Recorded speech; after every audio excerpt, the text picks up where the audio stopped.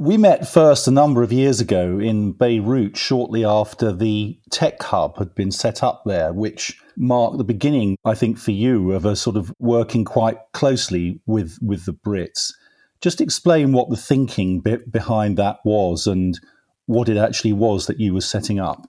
So the UK Lebanon Tech Hub was initiated in 2015, and it was the start of the growth of the knowledge economy in Lebanon.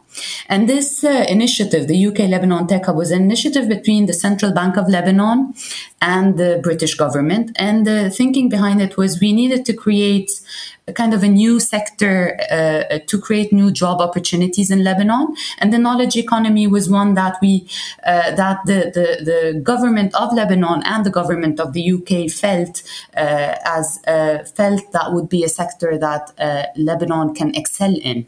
They partnered together and created the first technology hub in Lebanon that was aimed at supporting small companies and startups in the tech sector specifically to grow their businesses between Lebanon and the UK by the Central Bank of Lebanon providing the funds and the UK government providing the expertise. 5 years on, the UK Lebanon has achieved so many amazing things. They've supported over 100 startups. They've created over 6,000 jobs in Lebanon, and they've increased the pipeline of startups and their investment portfolio to over $60 million. So I think it would be an example of what one could describe as soft power and influence, that the UK brought to bear there. And obviously, you've had quite a tumultuous year, and in a smaller way, we've had the same here. That Brexit has happened, and now we're out of the EU and on our own. Just give us a sort of idea about what that move looks like to someone like you, Lama, in Beirut, because, you're clearly an observer of our country here. You've been over here. What do you think the sort of the theory behind it was, the strategy, as far as those who were in favour of it?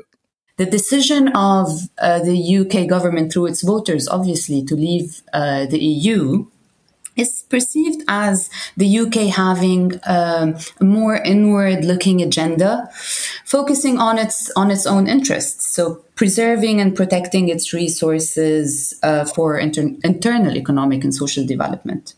And I say that because in regions such as Lebanon, where the UK has been very active, and I know this firsthand because I used to run these programs, in driving the development agenda, there's a kind of a perceived disengagement and potential lack of interest in the global, like the fear of disengagement and lack of interest in the global development agenda from the UK side. Because there's this perception of today the UK wants to focus on its own interest.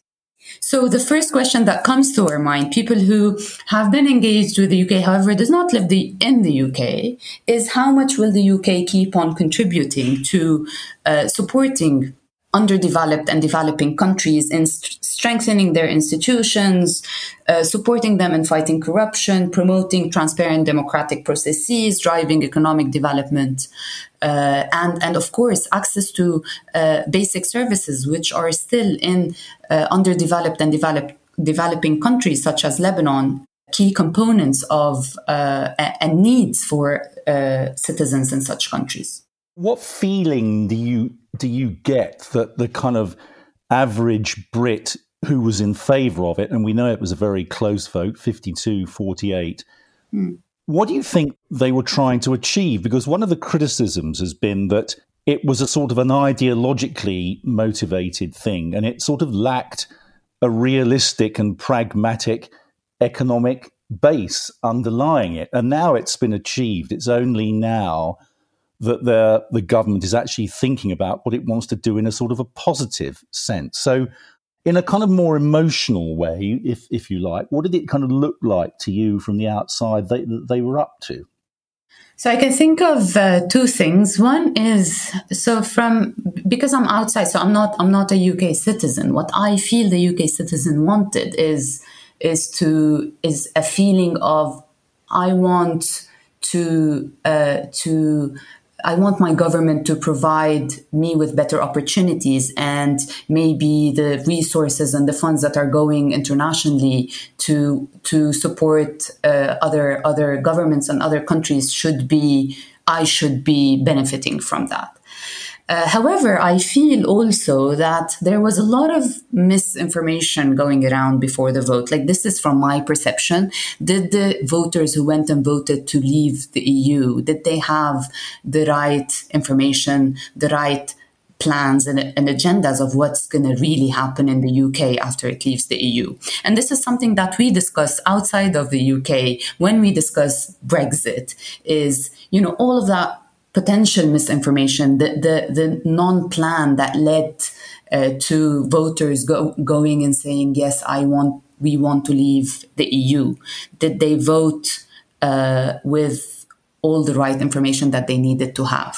And it questions some of, like, today with the UK government, they do a lot of work, for example, in countries such as Lebanon to support our democratic process. And it raises questions for us, like the best practices that you give to us. You have a reputation of us trusting you to allowing us and giving us the tools and resources to have a transparent democratic process. So what happened when you went through your own democratic process to vote yes or no?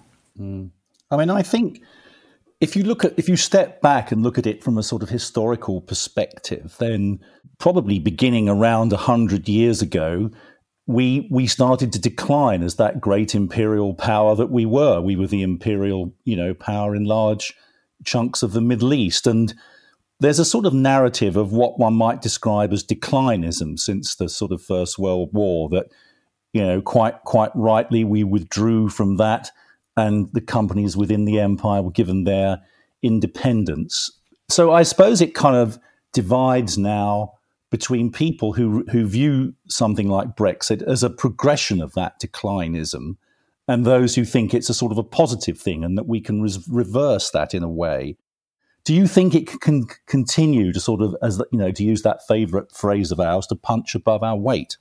I'm going to talk from the perception of me in Lebanon, as someone who has perceived firsthand the support that the UK government has given us, and the perception of the UK in Lebanon, maybe the MENA region in general.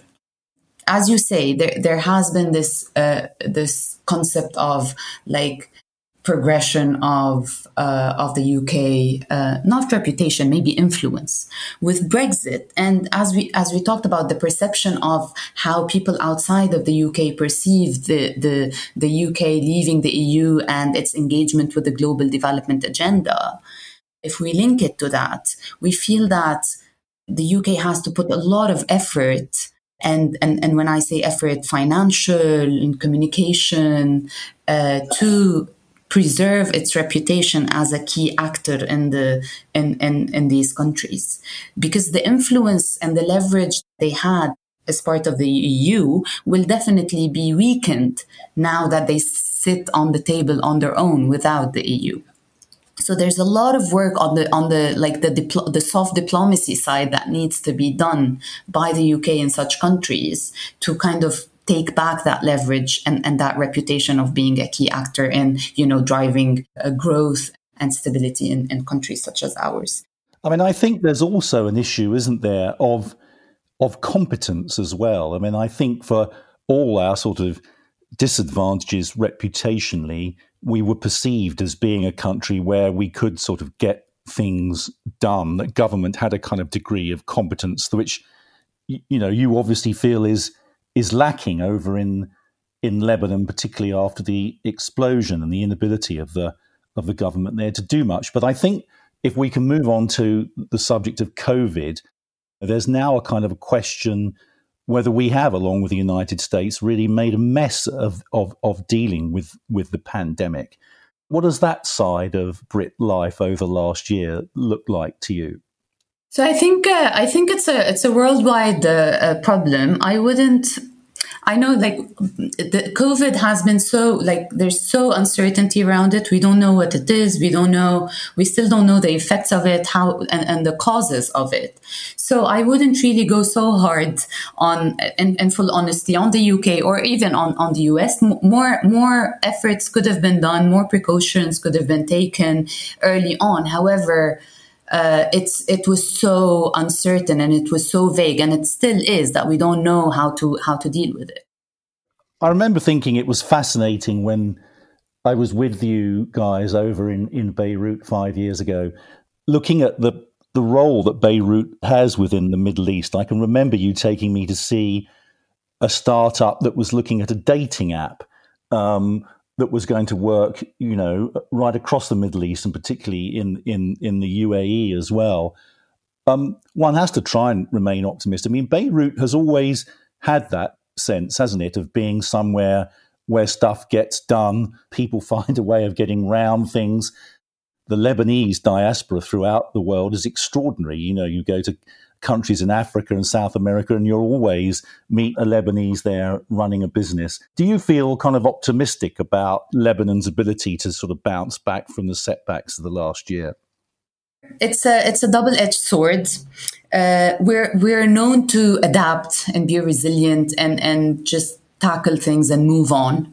And this is always positive, because it keeps on getting us out of the ashes, and we restart and do things differently. We innovate and we just adapt and move forward. And this will happen. However, the rhetoric here is and you hear a lot of people saying this, it is not okay anymore. We do not want to be resilient. We do not want to adapt anymore. This rhetoric of the Lebanese people can rise from the ashes like the phoenix is a rhetoric that is really not favored anymore, because there's this sense of we need to hold people accountable. And every time things happen to Lebanon and to Beirut, and we say, yes, we're strong as citizens and as a population, so we're gonna, rebuild our city and rebuild our economy. We will definitely do that, because we have to live in this country. However, we do not want to do it